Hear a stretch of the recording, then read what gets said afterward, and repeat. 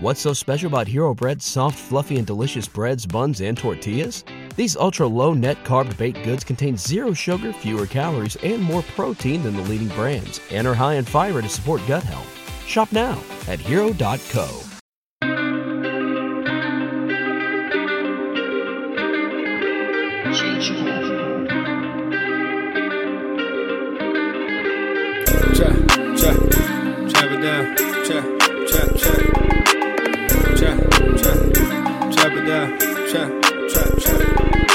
Chop it down, chop it down, chop it down, you gon' chop it down.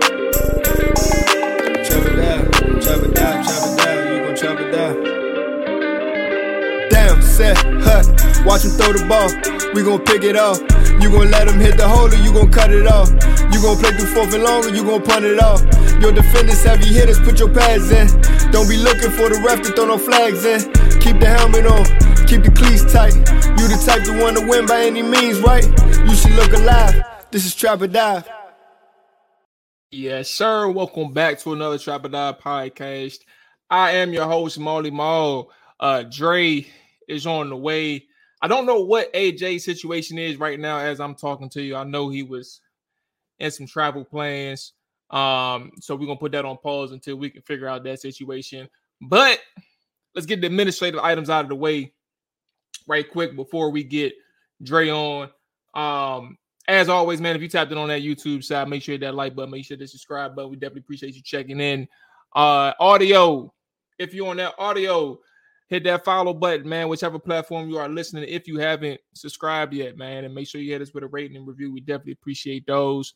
It takes 2 seconds to do. It's free. I ain't asking for no money, right? You can donate if you want to. It's on the YouTube side. But it's free to give us a rating and review, man, so we definitely appreciate that. Who we got in here checking in? Jay Tyler, Monty, DMV, Benz, I see you checking in. Yes, sir. Appreciate y'all checking in, everybody live. If you're on the one more. Call-ins. If you want to call in, man, it's an open show. We was supposed to have a guest today. And I jumped the gun. I should have waited. I said it on the All 32 podcast last week. If you all listen to that. But I should have waited. So I guess we'll, if that person comes along, boom, we're gonna make that known. But I definitely jumped the gun, and that's frustrating because I do that shit too much.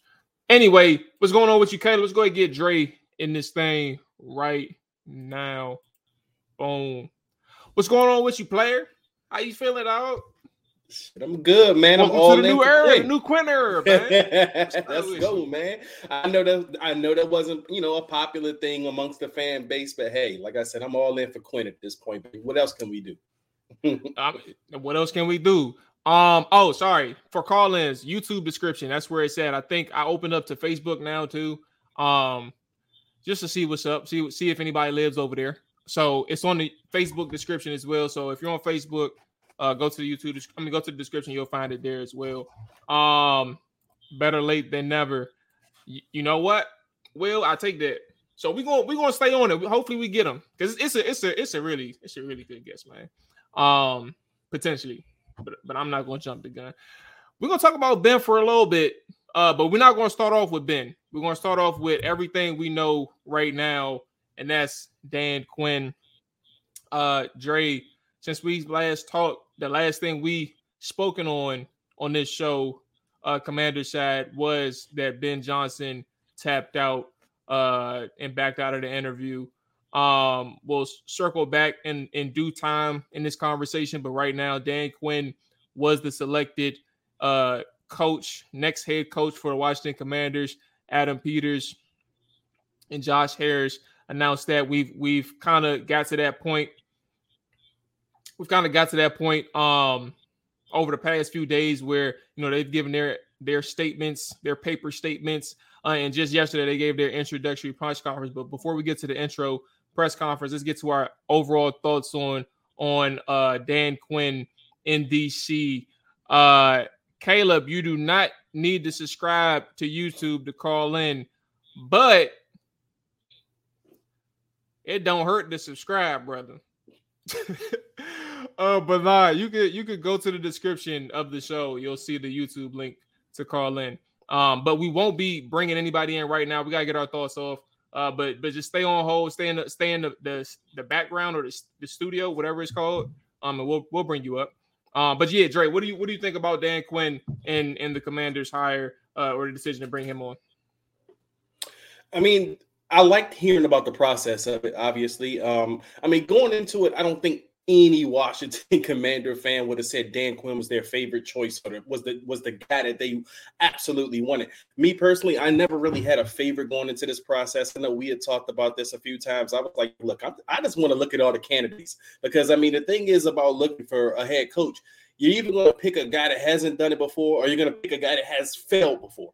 So, you got to kind of pick your poison with that. So, and we've been burned because we've actually made these kind of hires. We've made every kind of hire you can imagine at the head coach. We've hired the young up-and-coming candidates like the Jay Grudens. We've hired the retreads, and all of them has failed here, but obviously that was under Dan Snyder. So now it feels like, you got to kind of trust the guys that's making the decisions at this point because we got to at least give them benefit of doubt. That's at least the approach I'm taking. So that's why I didn't hate any of the guys on the list. Like it didn't disappoint me that they landed at Dan Quinn because again, I didn't know what happened with the process before. I didn't know how they got to the process of getting to Dan Quinn, but now you look at it and you see everything. It's like, all right, I like how they chose it, at least. But with Dan Quinn, obviously he had his stint with the Falcons that a lot of people want to point back to. But some of that, you got to kind of give context to situations. It has to be kind of a gray area. Like fans will go, oh, it's only black and white. Oh, he failed as the Falcons. He didn't win a Super Bowl and he ended up flunking out. Why do we want this guy? But you got to kind of do a deep dive into why did that guy fail? Did he learn from his decisions? Is he coming back with a chip on his shoulder? Those are the kind of things. And Dan Quinn kind of checks all those boxes so far, at least, from what he said. Obviously, we got to wait till the action goes into place to see what exactly he has learned or what he's going to fix going forward. But to be honest, man, I mean, I'm kind of excited for the new era. I mean, Dan Quinn, what he did with the Cowboys, like they were creating turnovers. They were causing havoc on that defense. We got to watch them close for the last couple of years, and they were a pain in our ass. I mean, they embarrassed you, especially when they embarrassed you. It was defensively they embarrassed you. I mean, these guys were, getting the pick sixes. They were making life hell for offenses. We seen how they did Taylor Heineke that game last year. Like Taylor Heineke didn't look like an NFL quarterback at all against that defense. So, I mean, like I said, we got to give the guy a chance at least. It could be different here. I mean, he obviously has a different GM here. It seems to be some kind of structure as to who's going to be, making the decisions and whatnot as far as personnel. And he's going to get to coach the team. So, I'm excited going forward, man. Yeah. I did have a favorite. Raheem Morris was my 1A. And I don't think Quinn was so far down on my list, but he wasn't number 2, and technically he wasn't number 3 because McDonald would have been my 3rd if I'm remembering everything right. But I think the bottom line, and I've said this on the show for sure, was that I was a person, and shout out to Will bringing up Glover Quinn. I keep calling him Glover. Oh, it's not Glover? I thought it was Glover. Bruh, see, there it go. I thought it was Glover. I call him both. Like, I do both, bro. Glover seemed too obvious, bro. Like Glover seemed way too obvious. I think it's Glover, bro. I'm gonna stand 10 toes on that, and if I mess up again, goddamn, I don't think he's gonna come back. We gotta get that right. We might have him back. That's what I'm saying. We gotta get that right. That's what I'm saying. Okay, where's that? Oh, all right. So like my thing was, it was always about leadership, right? And I think that for Washington, they even said it. Peters and Josh Harris, it was leadership traits, being able to communicate, being able to do all these things. And while I actually not even a while, I don't want to phrase what I was about to say this way, but I think from the beginning, what we've heard from reports, and I think what people did in their mind was kind of like sweep it under the rug, but we've known, whether we like it or not, that Dan Quinn was a part of the process all along. He was always one of their top choices. The list that came out that we come to know, those were their top choices. And Dan Quinn was always there from the jump. And I think what really is important when you think about these things is, now I don't remember where I heard this part from, but one of the first calls that was made once Ron Rivera got fired was to Dan Quinn to interview, or his interest to interview. And I think that's just as important, because like if you're getting the call, you're one of the first people to get the call, like word of mouth, like that spreads quick. Like these people knew who you were. They knew the type of person you were. So they had to see this first and foremost. Like, I got to tap in with Dan Quinn and see like what type of person he is. And he killed it off rip in his interview, like his first interview. Right. And I think obviously he ended up getting his second one, but I think when you think about those key pieces in terms of like even bringing someone in, then you do the background work in terms of who Dan is. And like, he has more of a resume than a person that, backed out of his second coaching cycle or his second straight coaching cycle to stay in Detroit. Right. And I'm not saying that as a slight. I'm literally saying like he's a young coordinator in Ben Johnson, but his track record in Dan Quinn stands 10 plus years. And for him to have a track record of somebody who like your superstars are saying glowing things about you, your coordinator, your assistant coaches are willing to follow you wherever you go, right? You snagged Joe Whitt Jr., who apparently was supposed to be the next coordinator for the Dallas Cowboys. You snagged him to go to come and be your defensive coordinator in Washington, right? And who knows what's going to happen with Al Harris. And the reason why I think that's something to follow, because you don't know what Ron Rivera or Mike Zimmer, allegedly, if those are the two top candidates, that's what I'm hearing right now. You don't know what they're going to do with what they want to do with their staff. So Al Harris may still be on board in terms of leaving or being able to seek other opportunities elsewhere. So all of that being said, with Dan Quinn, I don't necessarily have a super high opinion of him yet, right? I think people think about his previous stops in terms of Seattle and Atlanta and even Dallas to that extent. Specifically, let's go to Atlanta. It was an up and down tenure, right? You do make the Super Bowl, and the very next year you make it to the playoffs in a tight contested game where it really came down to one play at the end of the game for Atlanta, where you have an opportunity to make it to, I think it was a conference championship game, that conference championship round, if they beat Philadelphia. I don't remember per se. But in all, like, you have these moments where, you see some success, but you don't know why it failed. You don't know exactly everything that occurred that went to a spiral and ultimately leading him to get fired.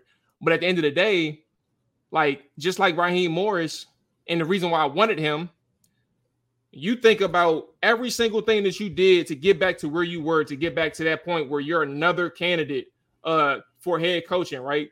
You take these lessons, you take these lumps, and you learn them, and you understand them for X amount of years, and you study them. Dan Quinn, and we'll get into the presser right after this, Dre. Dan Quinn, matter of fact, let's just mesh it all together right now. But Dan Quinn spoke about all the lessons that he's learned from Atlanta. He even had a study done. In my world, it's an audit. Like, we audit ourselves to understand the good, the bad, and how I can have a more effective output moving forward in my next venture, in the event that I do become a head coach down the line again. Like, all of these things that plug self-awareness, but also acknowledging your faults and not hiding from them, right? I think that is also important. So I don't necessarily think that this is a home run hire. I think that opinion will occur, whether it's a good, bad, or terrible, or excellent, or elite. I think that'll occur for me in like 2 years, maybe 3 years. Like, I got to see how this team is playing. But I definitely appreciate everything that he has done to his point to help his career. And I also appreciate, the self-awareness and transparency that he really wanted this job, that he was hoping that Washington called him, that he killed the interviews, that his resume and his references speak for themselves, and that he has a structure that he thinks is going to be most beneficial for success with him and Peters. Well, I mean, I couldn't agree with you more. I mean, you've been a little bit too rational for this fan base, saying that you're going to, wait to judgment for about 2 to 3 years. A lot of people don't want to do that, and that's fine. Everyone has their approach and how they want to, see or perceive this hire. And you're right; it's not a home run hire, and I don't think any coaching candidate would have been a home run hire unless he was like a Bill Belichick, because then that's a guy you could point to and say, yeah, he won this amount of Super Bowls, even if you feel like he isn't fit for your team. But to be able to land someone of that caliber, you can say that. But any other coach in the market, as I said before, you either haven't done it before or you didn't do well the first time, So, and that's why I'm glad you, brought up the press conference, because that's what I took from the press conference. The same thing you took from it. It was the self-awareness. It was the reflection from Dan Quinn. And even the article, I think Albert Breer, I hope I'm not getting this wrong, but I think Albert Breer put the article out yesterday, kind of detailing how the search or the process went. And he mentioned how Dan Quinn had hired a firm. He hired a firm to talk about, or at least tell him what he did wrong with the Falcons in his process. To me, that's someone who's checking his ego. And that's someone who you can see why he gets the reports of, his players love them. And by the way, Ron Rivera's tenure, man, it was so bad, at least in fans' minds, that it's not a bad thing to hear how great or how well liked your coach is, because that's, people are angry or they don't want to hear how well liked the Dan Quinn is at this point. And that's not a bad thing. It's just Ron's era didn't go the way we wanted it to go, to the point that fans are like, man, I don't want to hear shit about how great he was liked. That means nothing. That was Ron Rivera. That's everything they said about Ron.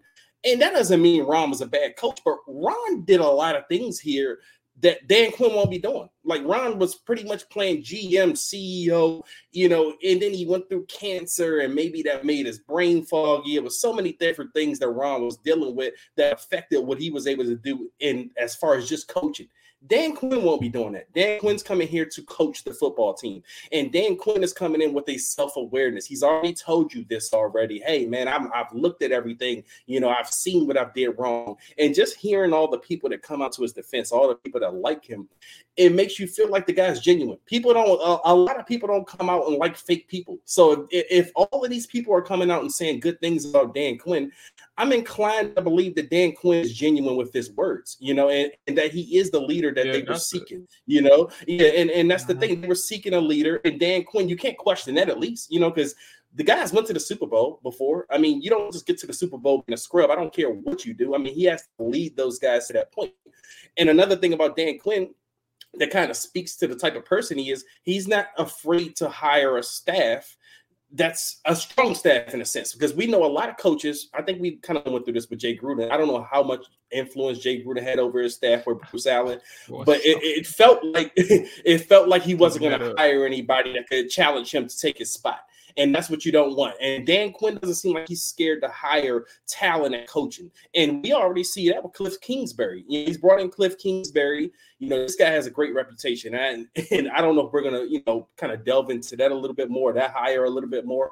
But you love to see that he's going out there. And that's another thing in the press conference. That just reminded me.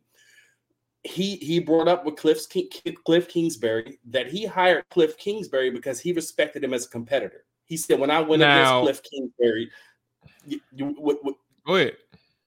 Yeah, no, I was just going to say that to me says that's a guy that, that's a leader, because he's like, man, that dude, and he was actually 0-2 against Cliff Kingsbury. Cliff Kingsbury won both matches against Dan Quinn's teams. But he looked at Cliff Kingsbury. That's not a friend. This is not my buddy. That's a competitor. And I respected what he did as a competitor, and I want him to join me. And I said this on Twitter yesterday. I love that, because a lot of coaches rather go with people they know. and like, man, that's my buddy, or I worked with him before, I'm going to bring that guy in. Dan Quinn said, no, I want to bring that guy in that I couldn't beat. You know, that guy that I respected when he grew up. I want to push something out there, man. That's a little that pushes back on that, but also I'm gonna give a counter, and I'm gonna give something that helps that comment, right? So the counter for me is like, was that the only reason why you got Cliff in? Like, because I feel like if you got Cliff in because you know him, but you know him enough to the point where you couldn't beat him, like, what does that mean for your offense? Like, do you have an identity that you want this offense to be? Because you know, even if you aren't calling the plays offensively and your hands off, like, you still want to have some type of makeup where, you know, if you have this coach where, you know, they aren't good with time of possession, or they aren't necessarily you don't know, and these are all hypotheticals and the counter arguments, so don't kill me. I'm giving people bits and pieces to just do some critical thinking. And say, like, this offense hasn't been modernized yet, right? Like, sure, he beats you twice, but he wasn't successful in the NFL. Like, his offenses and his teams weren't that impressive. So what made you think that he could be OC for you, right? And that's the counter argument. The one that supports what you just said, Dre, I think about Jay Gruden, right? And I think about that interview that he had with Wade Phillips. And I think about Jay Gruden went in the interview, bro, and showed all the successful plays against Wade Phillips. And I think when he was with Cincinnati, bro, and said, what was you thinking here, bro? And just didn't hire him, bro. Like, out of the words of Wade Phillips, bro, like, Wade Phillips spoke on this interview, and I'll try to find it if I can. Maybe if y'all are watching them, if y'all are watching, y'all can try and look it up. But, like, the counter argument is, like, there are people out there who don't want people who beat them. Like, and that's kind of the thing. Like, some people don't have that humility. So there are some different things to think about. When I heard that statement, I was like, I don't know about this one just yet. Granted, I don't have an overall opinion on Cliff because I'm giving every single person here the benefit of the doubt.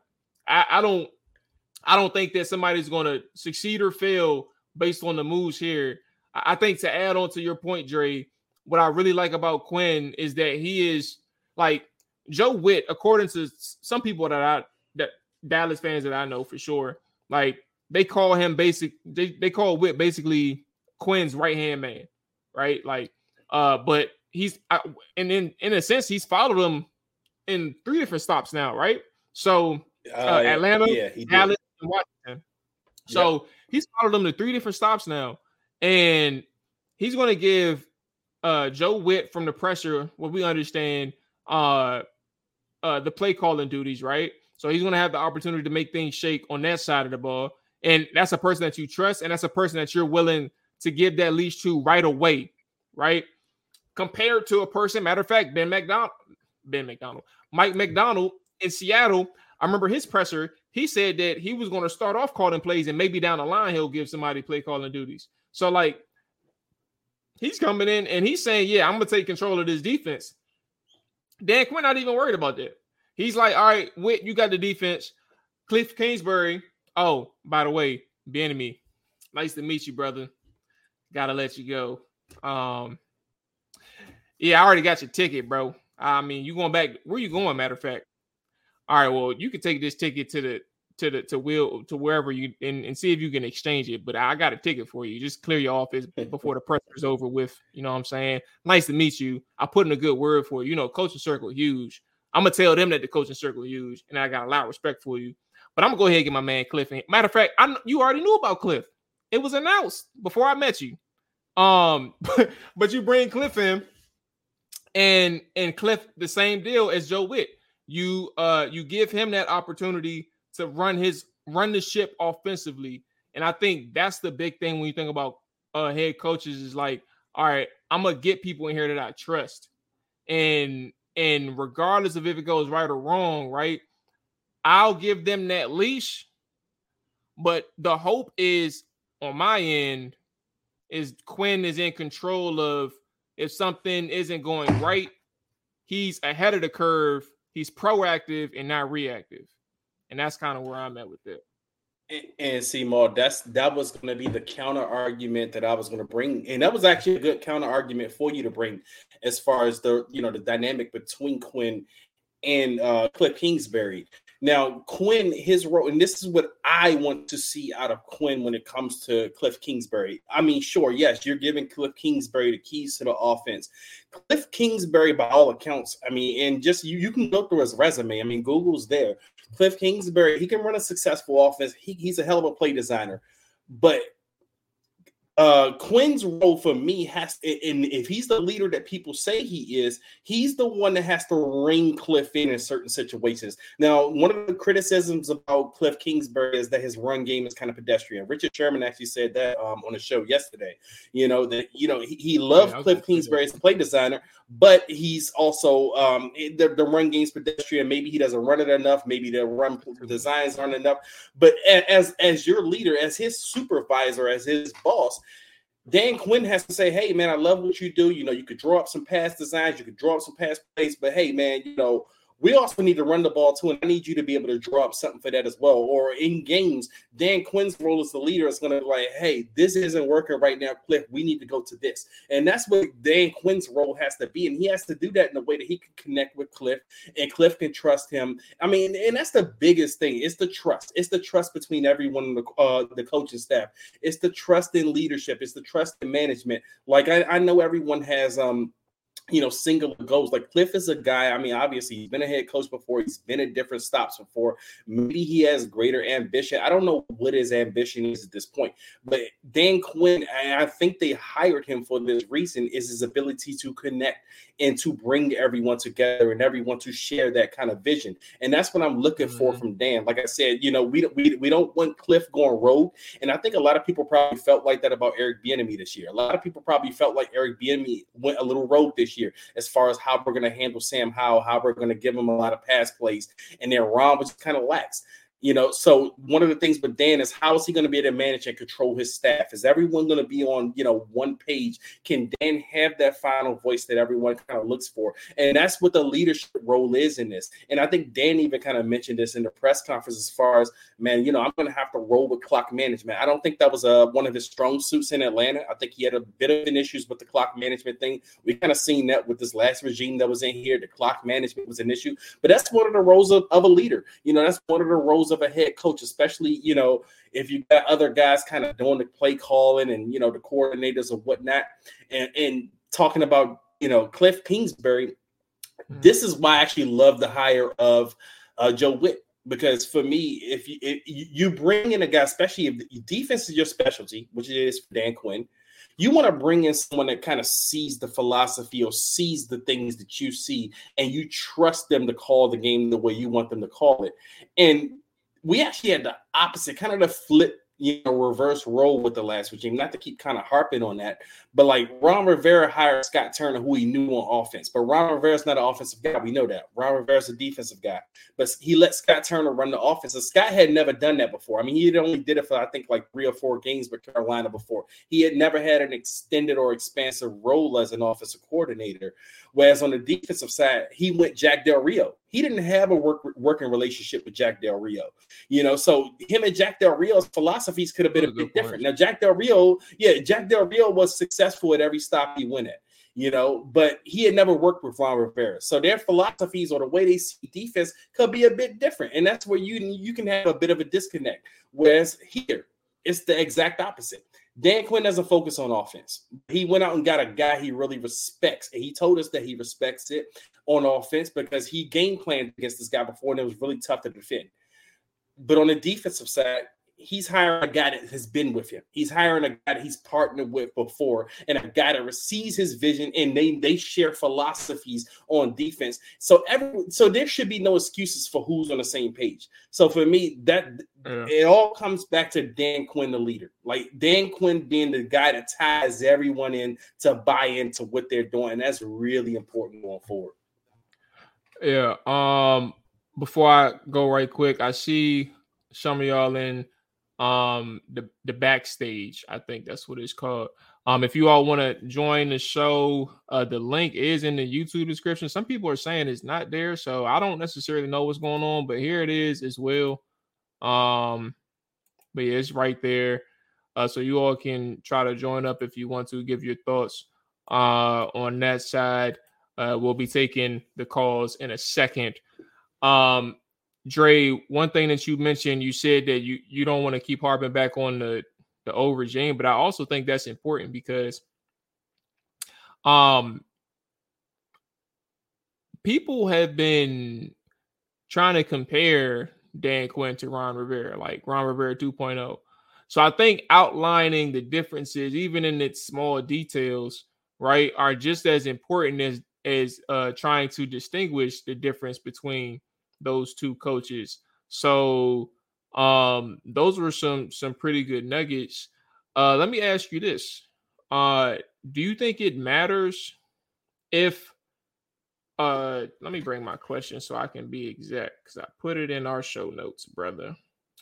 Does it matter to you where Quinn did or didn't rank amongst the front office? Does that make a difference to you?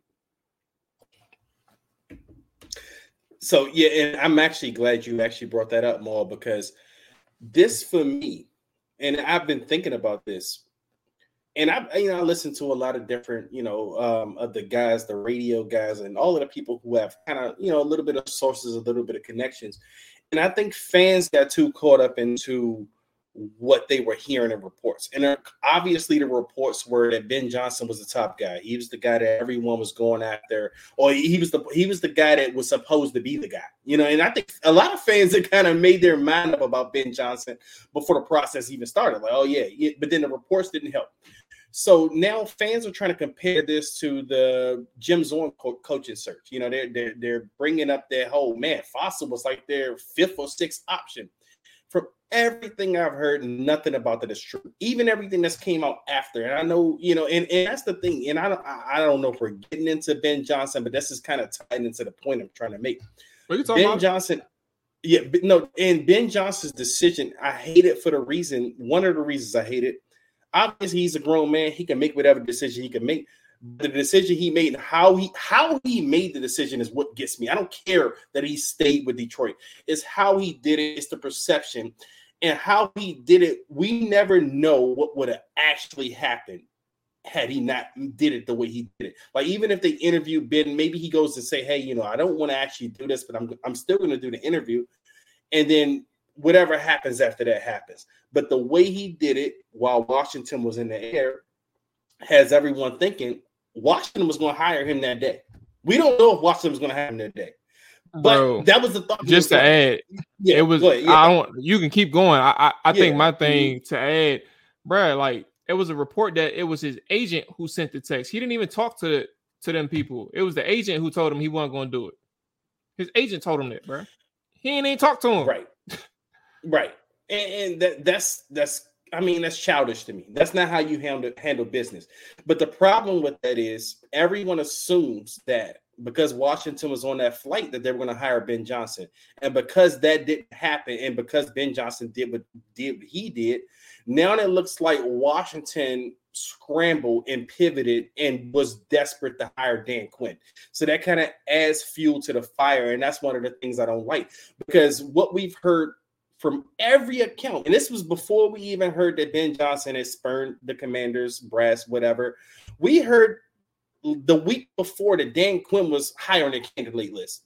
We heard the Dan Quinn interview well, and we knew this because as a fan base, people were getting nervous that Dan Quinn might get the job because he was getting so much good publicity, and that's the thing. So they thought highly of Ben they thought highly of Quinn before Ben Johnson spurned them. But no one cares about that at this point because they look at it as, oh, Ben Johnson spurned them. That was choice number one.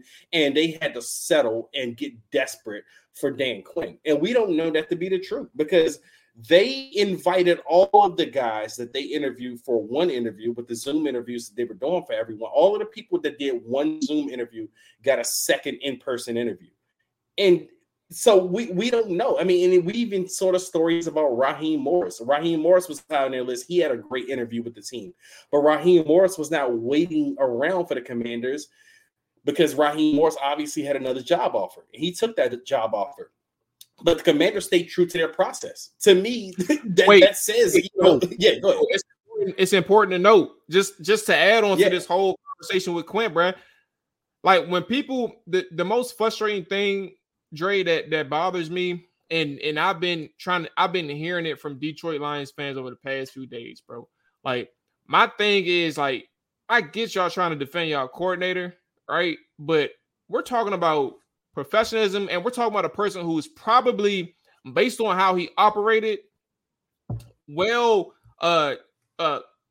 within the right of others to perceive him as one of the most unprofessional individuals that you can deal with, and that you may not be able to trust him moving forward. Sure, he's going to get interviews, right?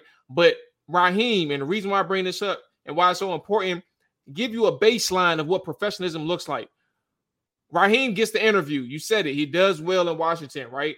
Now, after his Washington interviews, he has 2 more interviews set up. He goes to Atlanta. Atlanta offers him the job. He calls Washington back. He says, bro, I got this job offer. Is there a way that you can do? What's up? Because they just offered me the job. Washington says we're going to continue this process, but I'll let you know what's going on, whatever. And Raheem says, cool, I'm going to go ahead and do what I got to do. He's the next head coach of the Atlanta Falcons. Like, that is professionalism within this sense. Like, I'm calling back to let you know what's going on. Now, granted, sure, they were just in a championship game. You have 2 days for an interview, but that doesn't matter, bro. Like, at the end of the day, you knew.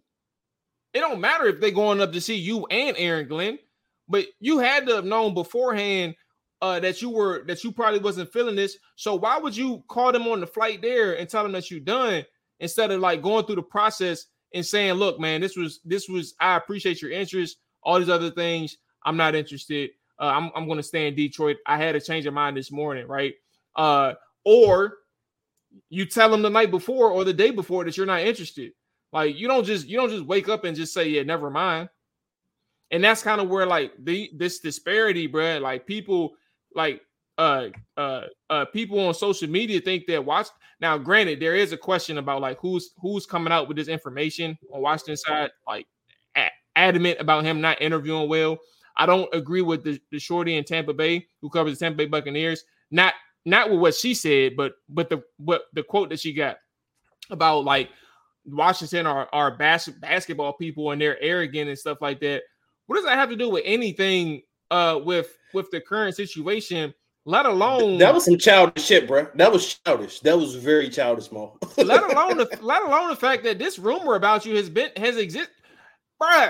AJ has been on this show and he said something back in December and nobody paid attention to him, which is why I retweeted the shit out of every single thing that I could on every single account, because he said this in December before it even got to this point that he wasn't interviewing well in 2022. So what is that like? Why are we? But nobody's gonna acknowledge that, and I think that's one of the more frustrating things because nobody's taking into account that this started before Washington interviewed him. And that's the problem because people take that, Washington could have, and that's why I say this is why I come back to Ben Johnson, the way he handled this. Because had he not handled this, we may have, or at least if he handled this like an adult, say, hey, he takes the interview anyway, maybe, or he like you said, he communicates the day before, I'm not interested in the job. Cool, you go into a different direction. But now because they were mid-flight and the way they handled this, everything looks like, they were going there to hire Ben Johnson. And that's what everyone thinks. That's the public perception at this point. But then you make these reports like the Tampa Bay lady. Yeah, I'm sorry. I don't know. I never heard before. I'm sorry, Tampa Bay lady. You're not a shorty. That's just how I talk. No, respectfully, it's a Maryland, it's a DMV thing. But no, I mean, yeah, and it's all about perception at this point, and it just comes down to everyone sees that Washington, and then especially the reports that came out. Now, we don't know if we wouldn't have hired Ben Johnson. These reports are likely to come out anyway, because as you said, Maul, these were reports before. This wasn't anything new. It was just something that people chose to ignore. But it was out there that Ben Johnson was a strong interview before. But now it looks like sour grapes. It looks like you're coming out and you're mudslinging now because you didn't get the guy. So this is why I'm like, hey, Washington, whatever happened with Ben, you go on your own way. We don't need to see anything else. But now they're getting blamed because the reporters are still putting out their articles. Like I said, Diana Rossini, she put out an article yesterday. She probably had that article in the drafts on Friday. She probably got all her quotes last week. What's so special about Hero Bread's soft, fluffy, and delicious breads, buns, and tortillas? These ultra-low net-carb baked goods contain zero sugar, fewer calories, and more protein than the leading brands, and are high in fiber to support gut health. Shop now at hero.co. About how everything went down, but it got published on Monday, and it looks like Washington is mudslinging and Washington is not over it. No, I'm sorry, no, the lady just put out the report, on Monday. So that's the thing. So it looks like people's not over it. So that's all people are looking at. They're looking at the perception of everything right now. You know what I'm saying? And it doesn't look good for Washington, but who cares at this point? To me, I think Washington got their guy. Like I was saying, like the original point I was making, Washington hired Dan Quinn, and Dan Quinn was always high on Washington's list. He may have never been high on fans' list. Like Dan Quinn was not high on fans' list, but fans' lists aren't GM or front office's list. Like they've said from at least day one, and people with legit sources have said that Dan Quinn was always high for them. Dan Quinn always was looked upon for them. And then you look in the whole process, and everyone said that Dan Quinn checked off all of the interview boxes. Dan Quinn was there with it. So, but the public perception is that they kind of settled and they kind of just landed and pivoted to Dan Quinn. And I don't think that's fair or true at all. But, hey, it is what it is, man. Yes, sir. All right, so let's go ahead and get to the call. DT, man, I see you, big dog. We're going to go ahead and get DT in, man, and get his thoughts on anything Commanders related. Let me go ahead and add the boom. There we go. Boom. What's going on with you, big dog? How you feeling, bro? Feeling good, man. Feeling good. What's up, baby? What's going on with you? Trying to stay away from some lesson plans for a little bit. Try to talk some Commanders football, though. You try to be positive with us, huh? That's what we're here for, bro. Let us know what you thinking about. Matter of fact, the floor is yours, man. You gotta. I don't know what's on your mind, man. Let us know what you're thinking. Yeah. So they had two solid hires so far on the coordinator side. You got Joe Whitt, a guy that's been, very renowned around the league, coached some great defensive backs. And you got Cliff Kingsbury, coming back to the NFL after a year in USC. So how do y'all feel about those two hires right there? And what are your thoughts about like Kingsbury, being the OC for Washington? I'll take a stab first. Yeah, I was just going to say no. I mean, actually, and I did a deep dive into Cliff Kingsbury, obviously.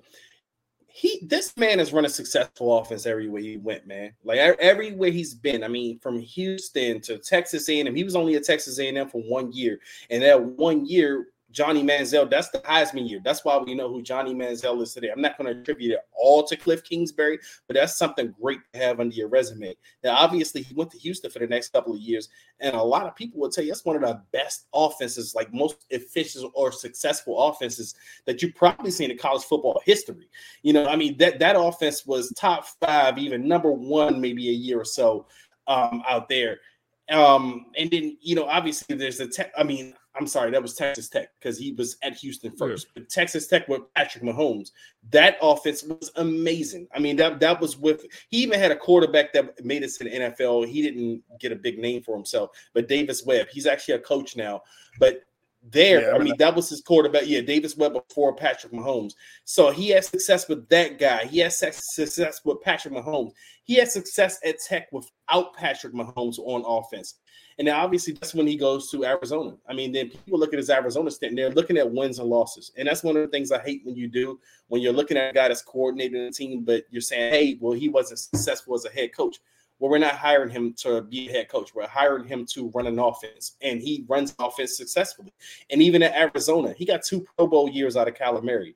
And we all saw the reports out of Kyler Murray. When he signed that big contract, he had a clause in his contract that said he has to study a certain amount of film. You know what I'm saying? So that means that Kyler Murray was doing all of this without kind of actually going through studying and doing what he needed to do. But he was still able to work with this young kid and get him to a place that get him the contract that he got.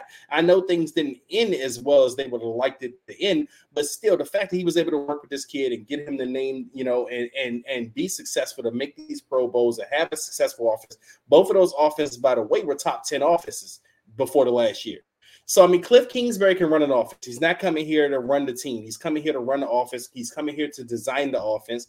And he's coming here under a very respected leader. So, I mean, to me, that's a home run hire. I mean, it's not going to be completed for the home run until we see the results. I mean, on paper, that's one that you have to say, hey, man, I'm a little excited about that.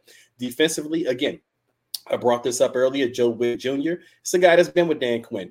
I mean, obviously, these two has had success together. They've been at 3 different stops together, and they create something. And Joe Whitt can run Dan Quinn's defense. Like Dan Quinn, you know, he can keep his eye on the defense. But what Joe Whitt allows him to do, it allows him to be able to focus on everything versus one side of the football, because he knows that Joe Whitt knows what he likes. He knows that he trusts Joe Whitt to run the defense that he wants to run. So now Dan doesn't have to just look there. Dan Quinn can keep his eyes on every aspect of the football team. And that's what you want out of your head coach. You don't want your head coach to just kind of look at one side of the football field because that's his specialty.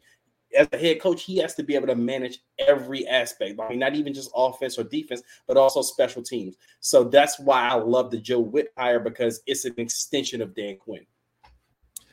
I honestly don't have a too detailed opinion on it just yet. Not on him.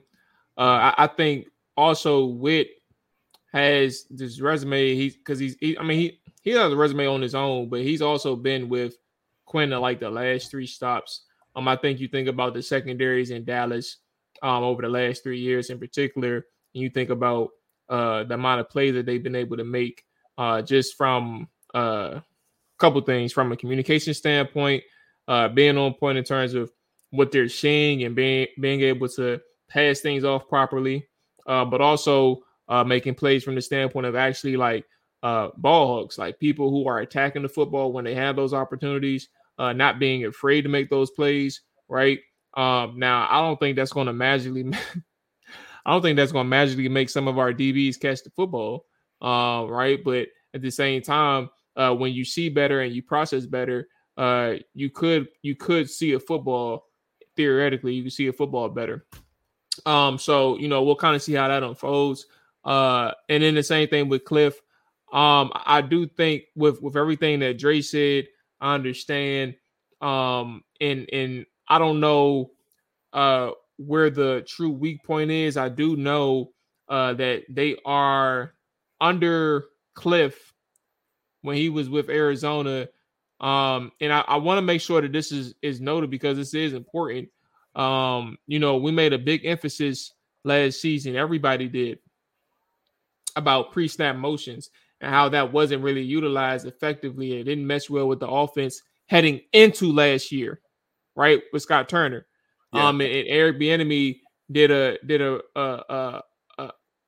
he was here and there with it, but he did it more than Scott Turner did. And I think one of the pre-snap motion is just one aspect to an efficient offense in the NFL, but pre-snap motions really helps out your quarterback. And also can help out other players in your offense too, but more importantly, the quarterback, especially a younger guy, right? And I think for Bieniemy, he did it enough. But Cliff Kingsbury, when he was in Arizona, was probably one of the worst or the lowest ranked coordinators or play callers who used it. And I think when you think about things like that, in terms of where your receivers line up, wherever their position is probably where they're going to line up the entire day or the entire game. And that's something to think about too. Like, how quickly can a defense catch up to Cliff Kingsbury, right? How quickly can a defense catch up to the Commanders' offense? I don't know who's at quarterback. It's January or February. So maybe you have a Jaden, maybe you have a Caleb, and maybe you have a special talent back there who can overcome a defense covering well, right? Because they can make shit shake after the play breaks down.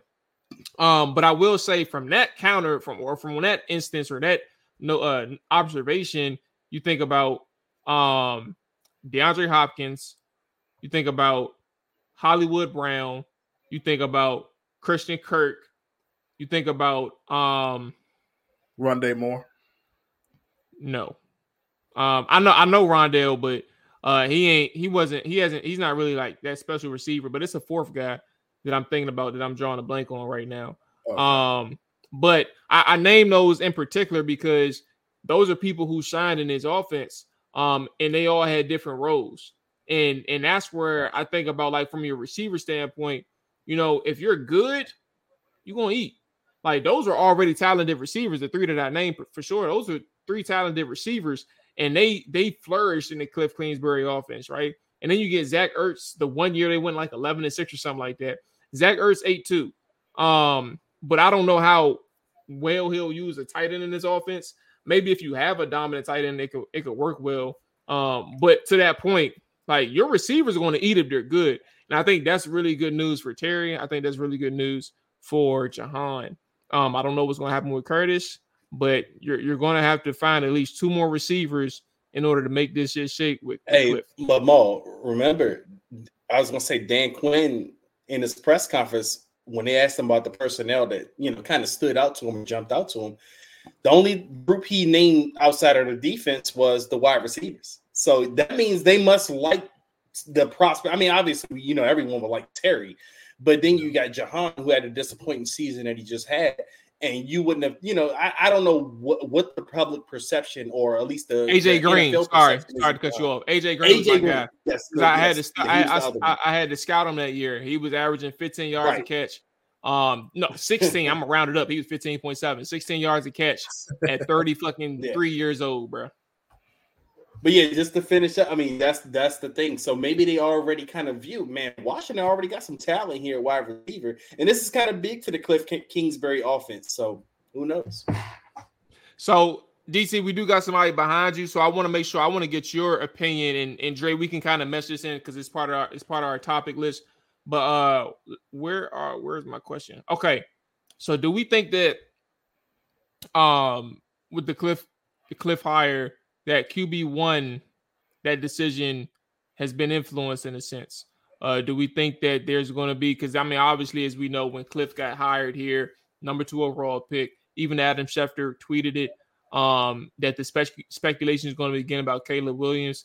What do you all think about that notion of like Caleb to DC because Cliff is here? What's y'all opinion on that? DC, you got the floor first. You the guest. Yeah, sure. So, you know, you hear stuff like that, and it's definitely, you know, something to really think about. You know, Cliff was probably this close to being the Raiders OC till he did get the year that he wanted. And, you know, Magic Johnson swoops in and said, hey, brother, go ahead, come to DC a little bit. Come to Chocolate City. You know, we got some things down here. But I do think it's some type of influence, but they're not trying to make it much of an influence. I think they still want to do due diligence because, in my opinion, I still think the 3 quarterbacks that are being talked about so far, I think all 3 of them fit this offense and have very good skill sets that can make it a very elite offense potentially. But, you know, the main guy is Caleb Williams. You know, Caleb Williams, the DC kid, he was a senior offensive analyst at USC under Lincoln Riley. So it's going to be something, man. I would probably say lean yes, but hold your horses. I still think due diligence is being brought upon this. Look, man, I'm on record for saying that you're not getting Cliff Kingsbury to leave his comforts of the West Coast to come to the East Coast to not entice him with drafting his own guy, or at least working with his own quarterback that he can mold at the number 2 pick. I mean, I think that's the most enticing thing to get a guy like Cliff Kingsbury to come over here to be your offensive coordinator. And the fact that, he's not coming into a ready-made situation where he has to get someone to kind of buy into what he wants to do. He's coming into a situation where you don't have a guy at the position already. Like, you don't have the definitive answer at the position already. Like, I mean, I know Ron Rivera had, went with Sam Howell last year. That was Ron Rivera's experiment. I know a lot of fans kind of latched on to Sam Howell and kind of, we're kind of hoping that maybe, whoever comes in here is going to want to work with him. But that was his last game. That was his. He was like, bruh, please, Lord Jesus, let's say that was his Willy Wonka golden ticket to staying around somewhere. And Ron wants to still coach. Obviously, he's still getting his opportunities out there. But anyway, you're not enticing Cliff Kingsbury by saying, hey, man, we got this guy Sam Howell here, man. Maybe you can fix him. No, Cliff Kingsbury is not going to, come up here and stake his reputation on fixing Sam Howell, obviously a guy who, and that's the thing, fans were kind of looking at Adam Peters and saying, hey, maybe this new regime is going to come in here and they're going to evaluate what we already have. And it's funny because that question was asked yesterday. They asked that question yesterday. Adam Peters, he did a great job answering it. It was very vague, but they kind of asked him about the quarterback situation. Yeah, Adam Peters lied. He gave you some bullshit. Adam Peters, and it was good bullshit. That's what you want. That's the kind of bullshit you want. Adam Peters came out and said, we haven't even started to look at the quarterback. We haven't even Yeah, you did. Adam, damn well, that's the first thing you did before you took this job was evaluate the quarterback position. And the funny thing about that is Adam Peters, he didn't got his teeth. He didn't got all of his kind of grind as a scout. They already have a scouting report on Sam Howell. They had that scouting report in the 2022 draft. Adam Peters he already has a scouting report on Sam, and I'm not sure that anything changed. That's a good point. I don't think anything changed, or at least nothing that Sam Howell kind of put on tape probably changed Adam Peters' opinion. So they know what they think about the quarterback position, and that kind of has trickled down. That's been in the court. That's been in the conversations for the head coaches when they've done the interviews. They've talked about this already. So they don't want to give too much, and that's good because that will be a competitive disadvantage for them to kind of relay any kind of quarterback plans that they want to do. Get into that. Cliff Kingsbury knows as well. So you're not enticing him with Washington's current quarterback situation. You're enticing Cliff Kingsbury with the prospect that he's getting his guy in this draft right here, and it is your responsibility to develop this guy and work with this guy from scratch. And they kind of get their pick of the litter. I mean, I know Chicago has the number 1 pick in the draft, but Washington it has the best chance, if anyone, to trade up with Chicago if, so to speak, they love Caleb Williams, but there's 3, it just so happens to be 3 guys in this draft that a lot of people kind of grade highly. Now there's going to be some guys that say, hey, I love Jaden Daniels more than Drake May. And there's going to be guys that say, I love Drake May more than Jaden Daniels. So that conversation is happening right now in the front office. And it's not just about those 2, but it's also about Caleb Williams and what it takes to get up to that point. So I think that's what kind of gets you with Cliff Kingsbury. DC, any last things on the QB talk? I'm gonna answer, but I'm gonna make sure we get the next guest up here. But you got any last thoughts on the QB talk, big dog? Nah, man. I mean, I like all 3 quarterbacks. I especially been watching Jaden since his time at Arizona State. I knew about Drake May. Of course, he replaced Sam Howell, but the eye of the prize is Caleb Williams, and that you will cap off a crazy offseason if you get Caleb Williams to DC, bro. That's all I gotta say. There it is, man. Hey, DT, appreciate you checking in, calling in, big dog, man. Hopefully we see you around when these like I said a couple of weeks ago, I want to try and do these every Tuesday, but I guess we'll see what the guest lineup look like. But appreciate you checking in, big dog. All right, appreciate it. Y'all stay safe. Yes, sir. You too, man. All right. So for me, Dre, and we'll get our last caller in for today. For me, bro, like I think that it's a tough question in the sense of like, sure, Caleb, right? And you gotta give the benefit of it, or you gotta get the fact that like maybe you don't when I say me, you don't know something like like that can be staring you in the face, right? And you just don't see it. And that could be the fact that Cliff came here because Dan Quinn or somebody told him, like, we're going after Caleb, right? But then I think about like other options and other alternatives. Like Cliff has been a head coach for like 3 or 4 years in Arizona. He knows this draft process. He understands that everything isn't a given. And sure, it makes sense for Chicago if they wanted to trade back to trade to number 2, because number 2 gives them the second best option to pick whoever they want, because they know number 1 is going to go to Caleb.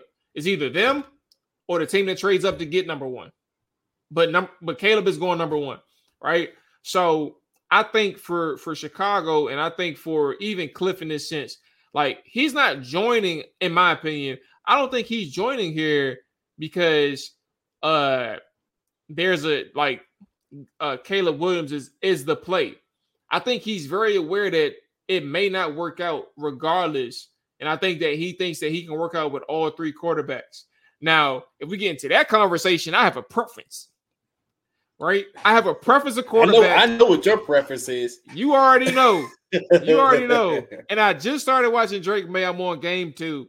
But you already know where my preference is. And I'm like, when I know he has a preference right there, but he's very aware that Washington is not guaranteed Caleb Williams. And to the point of trading back, you say that Washington is the easiest trade back. Who's to say that you can't get Marvin Harrison Jr. or offensive tackle or a person that's going to help Justin Fields out at pick number 5 or 6, right? I'm making up a number because I don't know the order, and I don't know the order offhand, and I don't know the teams in that top 10 who's going to need a quarterback, right? But who's to say that they're not, or that they are okay with trading back to those spots? Like short number 2 is okay because it's 1 spot back, but they may be okay with what number 5 offers because they're giving them 3 or 4 draft picks and a player or 2. But see, Marlon, 3 or 4 high draft picks and a player or 2. I was just going to say trading back 1 spot still, in a sense, gives them control of the draft. Because obviously if they trading back 1 spot, they didn't care about that 1 player at number 1. Whoever Washington wanted, they're like, man, you know what? We can still get the guy we want, or, you know, we can work with at number 2 and still control the draft and get assets for it. So that's why I say Washington's in the best position to do so, because they offer Bears the incentive that they're still kind of controlling the draft from this standpoint. Maybe. I don't disagree, right? I don't disagree. I just think that there's an opportunity, or there's a potential that like our focus is a little bit more narrow than it should be. And I say us as in a fan base, not us as in me and you. But I think our focus may be a little bit more narrow than it should be, bro. I think there's teams out here who can really compete with Washington to move up to number 1. Especially if they're offering like multiple first-round picks for multiple years. No doubt. But what's the most attractive to the Bears in the fact that they would only have to move back 1 spot and still get assets and control the draft in a sense? I mean, technically, you can move back to number 2 and still parlay that. You can move back to number 2. That's true too. And then move back to number 4 and move back to number 6. Like, you can technically still do that. So, like, there's plays that you can do. And that's where it's like, I think that Washington, personally, my opinion, if I had to give my opinion, because I'm over here laying out possibilities, my opinion is I do think that Washington has that best chance, because if you're only moving back 1 spot, you already mentioned it, Drake, you do have the opportunity to control who you want, because you know who number 1 is going to be regardless. So like if you aren't sold on Caleb in Chicago, then you can move back 1 spot and get the guy that you think that is important for your franchise. And then another thing to think about too is, why would they trade back if they love Caleb? That's something that we ain't talking about either. Like if they love Caleb, they're not going to trade out of number 1 regardless. Like they're going to move Fields. All right, so we got Caleb, another Caleb in the show. We'll end it here. But Caleb, man, appreciate you checking in, big dog. Let us know what you got going on your mind, man. What's up with these boys in Washington? The Dan Quinn hire, I think we all wanted Ben Johnson or Mike McDonald. That was my 1A, 1B. I feel like this fan base, when we were upset not getting Ben Johnson and when we got Dan Quinn, I feel like this fan base is just used to the splash hires and what Dan Snyder used to do all the time. So we're just used to that. So we expected to have like something big in the offseason. But the Dan Quinn hire, it's a safe hire. It's not a splashy hire. He's a leader among men, and he knows defense. I tell you that right now. I think he definitely knows defense. My thing is with this coaching staff, have they evolved? Have they gotten better and learned from their mistakes? Cliff Kingsbury, I think what he did in Arizona was pretty good. He had a damn near a top 15 offense.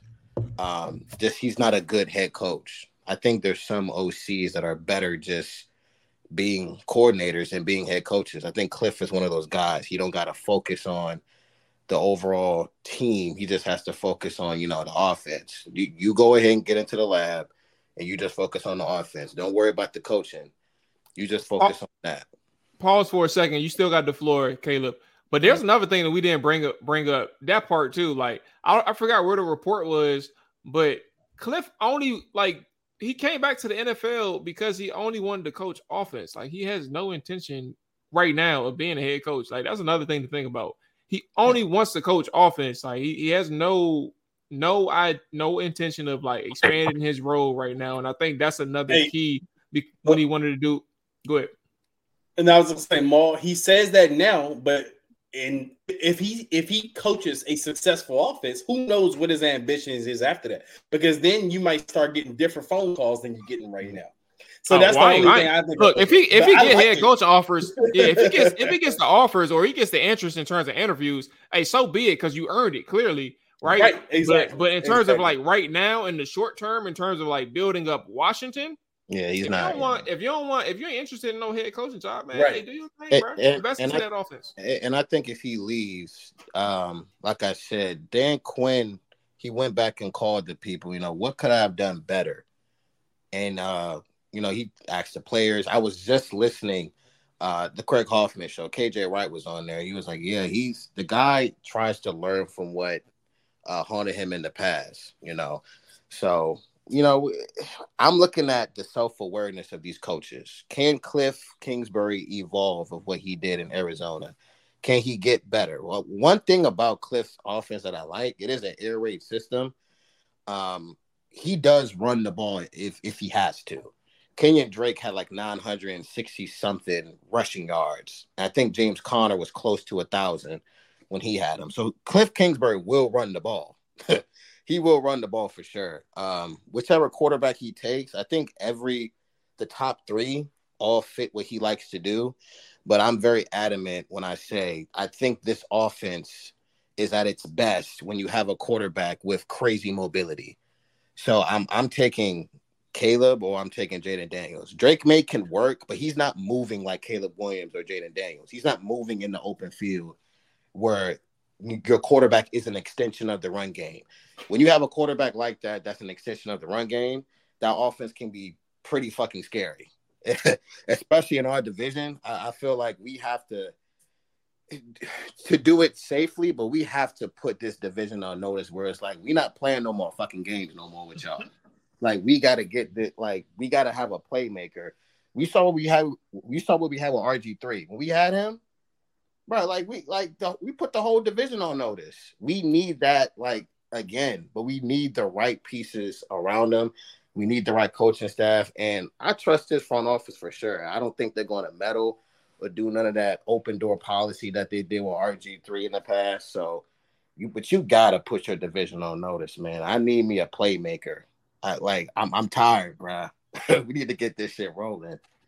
That's important. I don't think that, honestly, I say this now, and I'm not even going to regret it later. I do think that it's either Jaden or Caleb at 1 or 2, whatever they decide to do. I don't know that part. A black quarterback in Chocolate City? Come on. I mean, we had RG3. That ain't going well. Dwayne. Yeah, it it has Dwayne too. Yeah, a couple Jason people, Campbell. bro. I mean, we done had Jason him. You know what I'm Campbell. saying? Yeah. But honestly though, bro, like I think that like this quarterback situation, just for those abilities alone, like I'm early into the Drake May tape. So this part I will say, like, let me have some time to reevaluate if my opinion does change.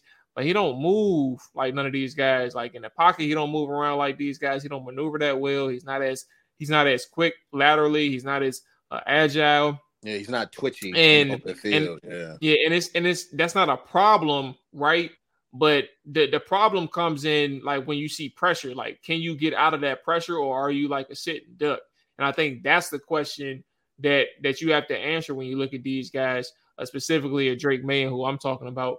So again, for those who are Drake May fans, please continue to be fans. I'm not telling you not to be, but I'm telling you, so far, I need to see more, because right now I see a person who is struggling to elude the pressure as easily as others, and you would prefer something like that. Another thing that I think about too, though, the offensive line build is going to be really important this offseason. I don't think you're going to do a huge fix in one offseason, but I do think if you fix that interior and maybe find a stud at tackle, that could be left or right, doesn't matter. But if you fix the interior and find a stud at left or right tackle, then you're in good shape moving forward.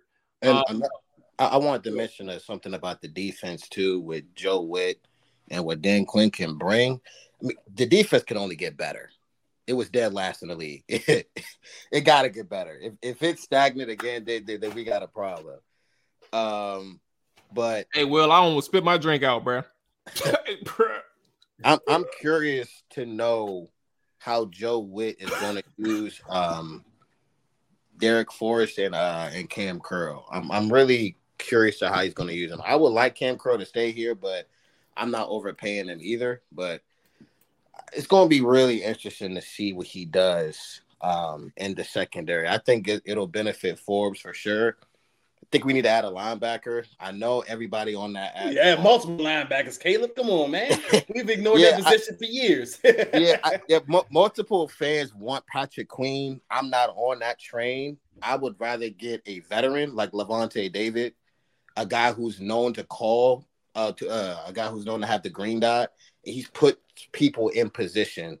And I think if you add a Levante David, I think your off-ball linebacker gets better. There's clear examples of that with Devin White in Tampa Bay, or you got Drake Greenlaw in San Francisco. When you have a really good Mike linebacker, the off-ball linebacker gets better, like week after week. Well, it's in Fred Warner, that guy in San Francisco. I mean, obviously we got Adam Peters making the decisions now. They know the linebacker position well. San Francisco does not devalue the linebacker position.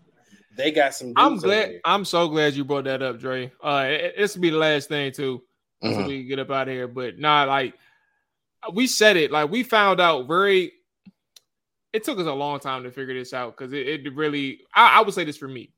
We were bamboozled by Rivera and company to think that the linebacker position was not important, and like in the fourth year, or maybe even third year, going into the fourth year.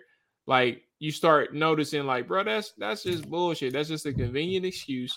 Because people know how I feel about Ron. Shout out to Jay Tyler. Y'all know how I feel about Ron. I ain't about to go down that well. But point being, Adam Peters and company understand how important linebacker is for this team, and how linebacker is for defenses, especially if you can hit on one or two. And I think that's very big, bro. Yeah, facts. I think we need to curious to see what we do at edge too. We need an edge rusher, Brian Burns, Bryce Huff. We need a defense. We need a front seven.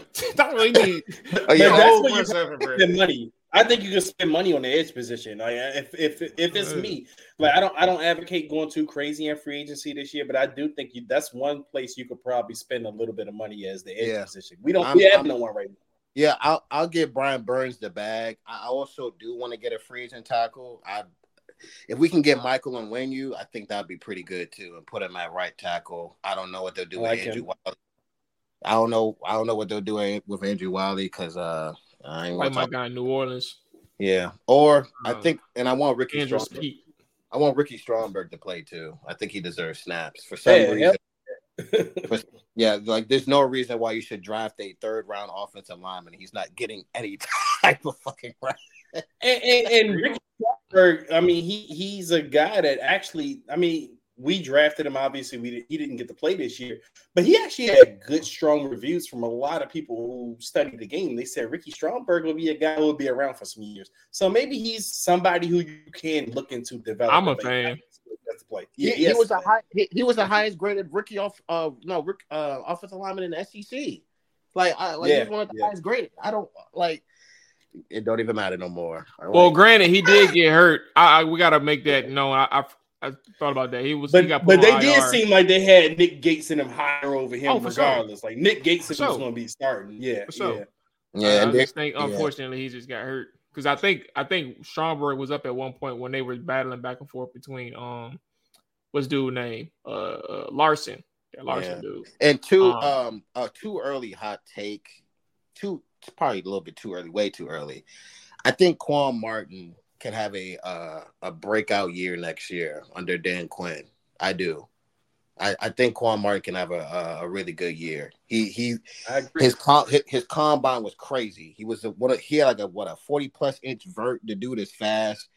I didn't like the pick at the time. It was still a reach to me. They reached throughout the whole draft. I would have loved to get Osiris Torrance or John Michael Smith in the 2nd round, but it is what it is. But I think Quan Martin can really be good under Quinn and Joe Witt. I think they'll find a way how to use that guy. So it's gonna be interesting this year. Yeah, I don't disagree. Quan was a guy where I actually thought about that before we hired anybody. I think I said it on this show too, but I don't need to worry about that right now. I think that Quan is a person who I thought is probably going to be a little bit more influential or important to this defense than I think I said. What's his name? Cam. Either I said it on Twitter or I said it on here. Either way, I said it now. So fuck it. I like Cam. I still like it. Yeah, sure, but what are we paying Cam Curl? That's the question. Right. What are we paying? He got a 1-year deal coming his way. I'll tell you that. He ain't much of a playmaker. I mean, well, at least he hasn't expressed. He's not a playmaker. The box score, I get it, but when you go back and look at the film, he's where he's supposed to be every time. Like Reed Dowdy. Hey, look, Jamal. The same stuff people say about Tressway, the same things I say about Cam Curl. A lot of good and not a lot of bad. I disrespected Cam. I ain't mean to do that, but like Reed was always in position. He just wasn't a guy who made the play.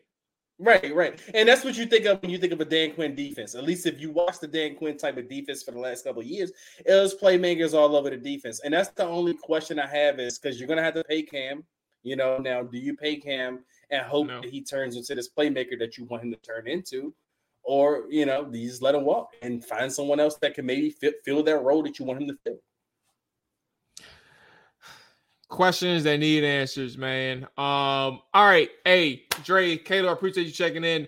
Dre, we will be around. I don't know what news is going to be coming out soon, but we're going to stay tapped in. Maybe we get some guests to get a pre-recorded show or something like that. We'll be locked in on that front as the days go by. But appreciate everybody who checked in. Appreciate everybody who waited patiently for Chop It Out to come back. I know we missed some breaking news over the weekend, past couple of days, man. But we here, man. Hope you enjoyed it. Appreciate everybody who called in. Appreciate everybody who liked, subscribed, supported, all that stuff, watching all the way through. Dre, one quick thing. Chiefs or Niners, bro. I'm a petty dude, Mo, so I'm going with the Chiefs, bro. I can't see San Francisco hoisting up some trophy, and I got to hear about Kyle Shanahan, Chase Young, and Trent Williams. I'm being petty. I'm going with the Chiefs. Let's go Chiefs, baby. Well, I immediately regretted asking that question because I know we're gamblers. So, but I'll just say that I'm on the same side. Not for your reasons. I haven't bet. No, I haven't bet or anything. I know. I'm just saying who I'm rooting for. Oh, who you rooting for? Cool. I don't know what side you're on. Cool. Yeah, we're gonna keep that. We're gonna keep that innocent and not even worry. I'm probably doing over unders in this Super Bowl. I'm probably not even betting like a spread. I'm probably gonna get like 10 player props parlays going. Yeah, I don't that too. know. I'm doing that as well. I'm gonna get some shit going. All right, and Mo, before we get out, I just want to tell you, bro. I just started Raising Kanan this week, and bro, I'm breezing through. And it was because of y'all that I'm watching Raising Kanan. So just to let you know, you and AJ called me Ronnie off Raising Kanan. So yeah, I had to go watch it. If we took a picture, bro, I will put that joint in the stream. We didn't take no picture, dog. That shit was, bro. You look smack like that, man. Hey, I'm just glad you watched it, bro. I'm glad you watched it, man. Yes, I'm happy that you started that, man. If you like it, I'm not going to stay you wrong. I know you say you got a personal beef with Tariq, so if you like this one, just go to Tommy next, and then think about Tariq after that. I'll think about it, brother. I'll think about it. All right, man. That's going to wrap it up for us, man. If y'all enjoyed the show, appreciate y'all for watching all that good stuff. We out here, man. Peace. Damn, set, watch him throw the ball. We gon' pick it off. You gon' let him hit the hole or you gon' cut it off. You gon' play through fourth and long or you gon' punt it off. Your defenders, heavy hitters, put your pads in. Don't be looking for the ref to throw no flags in. Keep the helmet on, keep the cleats tight. You the type to want to win by any means, right? You should look alive. This is Trap or Dive.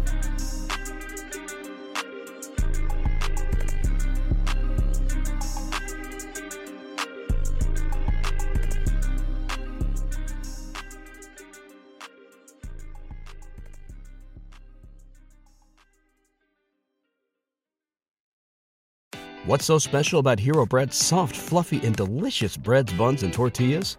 Hero Bread serves up 0 to 1 grams of net carbs, 5 to 11 grams of protein, and high fiber in every delicious serving. Made with natural ingredients, Hero Bread supports gut health, promotes weight management, and helps maintain blood sugar.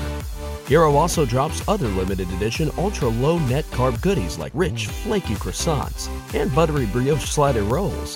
Head to hero.co to shop today.